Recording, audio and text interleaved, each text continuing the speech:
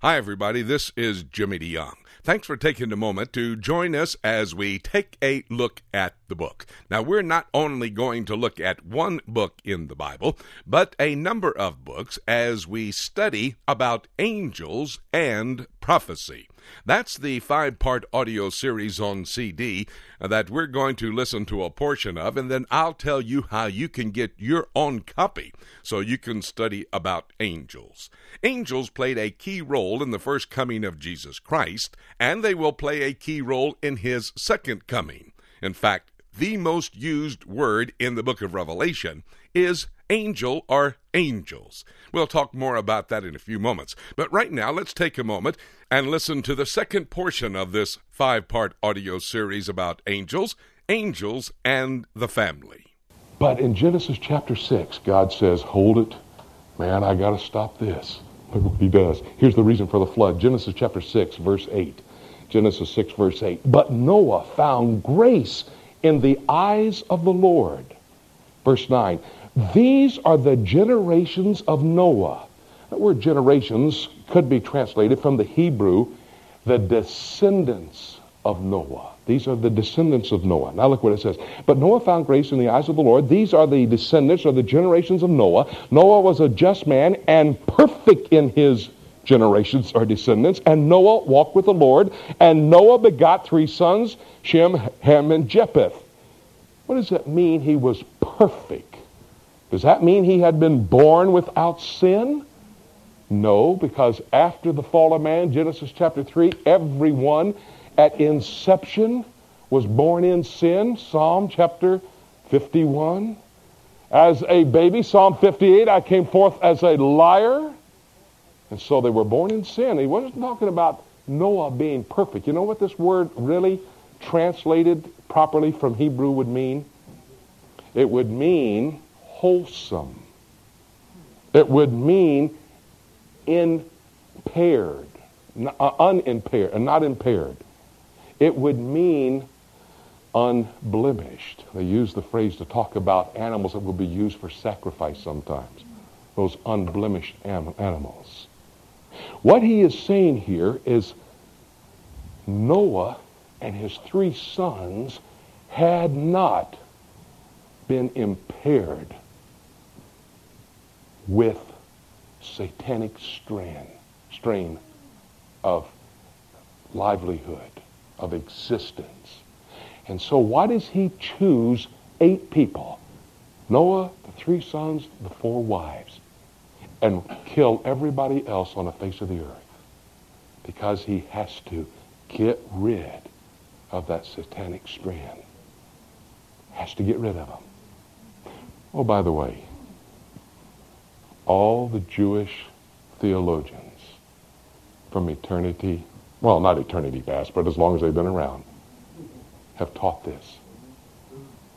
And by the way, where do you think they got that little phrase, Michael was fighting for Moses' body, with Satan in the book of Jude, the book of Enoch, an apocryphal book, not a holy scripture, part of the canon. But there, in the apocryphal books, they teach angels having relationship with women. I submit to you, the second plan of Satan was to infiltrate humankind with satanic apparatus to destroy the bloodline from Adam to Messiah. And that plan failed. God put the flood out. Now, go back to the drawing board, Satan. Get out the old computer. Look it up. What do we do? Glad you asked. Daniel chapter 10. Daniel chapter 10. Here's plan number 3. I failed in taking dominion because God said the one who will have dominion will come. Well, okay, I can't do it that way. I'll infiltrate that bloodline so Satan has an input into. That failed too. He destroys all the earth and all that's therein except for 4 people. And then you know what he said? You know what the first statement that God made to Noah after the flood? In Genesis, Noah after the flood is what? Genesis 9. You know what he said? Be fruitful, multiply, and replenish the earth. Go out there and fill the earth up with good people. Oh, those angels, I took care of that. Go out there and fill it up. I put those in the bottomless pit and the abyss. But I got to have another plan. You know what Daniel chapter 10 is? Daniel chapter 10 is after Daniel 9. Isn't that a brilliant statement? Profound. I studied all night on that one. But why is that important? Because in Daniel chapter 9, Daniel now, in chapter 9, verses 1 and 2, has come underneath the Medo-Persian Empire. 70 years are over. He studied the book of Jeremiah. Jeremiah 29:10 or 25:11, where it said, 70 years, Daniel, you're in the captivity, and after that it's over. And Daniel, who came out of Israel, Jerusalem, 15 years of age, he's now 85 years of age, Daniel chapter 9. There he realizes he's been out, and there's been the city of Jerusalem desolate for these 70 years. Now it's over. He was number 2 in the Babylonian Empire. He is now in the leadership of the Medo-Persian Empire. God gives him, Daniel 9:24-27, the plan, a special plan for a special people in a special place. Daniel 24. Have a video back there. Mark and I traveled all over Israel and into Jordan teaching that. If you're interested, it's the Daniel papers back there. Starting in Daniel 9, 10, 11, and 12 to tell him what's going to happen at the time of the end. The Babylonian Empire is over. He's now going to lay out, Daniel 11 lays out 5 personalities leading all the way from Ahasuerus to Antichrist, going through Ahasuerus, Alexander the Great, Antiochus the Great, Antiochus Epiphanes, Antichrist. He then tells him how it's going to be at the time of the end when the nations will come against Israel. But in Daniel chapter 10, the messenger has to come with the message of Daniel chapter 11. Some question as who the messenger is in Daniel chapter 10. I submit to you it's Jesus Christ. By the way, I'm in pretty good company on that one too. Dr. Rennie Showers, theologian of Word of Life, believes me the same way I do, so we're in pretty good company. I mean, with me and Rennie, that's all there's needed, right? Actually, when there's Rennie, I follow what he says, but listen to this. Whether it's Jesus Christ or an angel bringing the message, you're going to see a principle that's going to be involved here.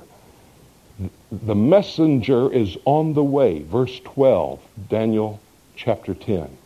Then he said unto me, Fear not, Daniel, for from the first day that thou didst set thine heart to understand and to chasten thyself before God. That's what he did in Daniel chapter 9. He was praying for God to give him the information. And when he realized a little bit about what was going to happen, he fell on his knees and started to confess his sin, confess the sins of his people, wanting to know what God was going to do. And from that day, the messenger, one of them, Gabriel, was sent and got there. I think Jesus now, the next messenger, comes.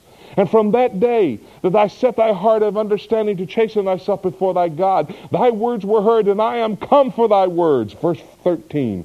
But the prince of the kingdom of Persia withstood me 21 days, 3 weeks. Thanks a lot for taking a moment to take a look at the book with us as we study the subject of angels and prophecy. You know, Satan is going to use evil angels in the end times to invade this earth. It will be like UFOs coming as aliens out of outer space. Well, that's what the Bible talks about in Revelation chapter 9. In this study of angels and prophecy, we get into that particular study. This 5-part audio series on CD, Angels and Prophecy, is available. You can call our toll-free number and order it that way. 877-674-3298. It's a toll-free number from all across America. Again, that number, 877-674-3298. Or you can go to our website and order your copy of this 5-part audio series on CD, Angels and Prophecy. The address on our website is www.prophecytoday.com. This is Jimmy DeYoung, thanking you for joining us for our study of angels and prophecy as we've taken a moment to take a look at the book. And you know, everything that was taught in this study today is evidence that Jesus Christ could shout, the archangel could shout, and the trump of God could sound at any moment and call us up to be with him. That's the rapture Are you ready for the rapture? I indeed pray that you are ready in light of all that's unfolding in our world today. And by the way, the rapture could happen at any moment. And having said that, nothing left for me to say, except let's keep looking up until...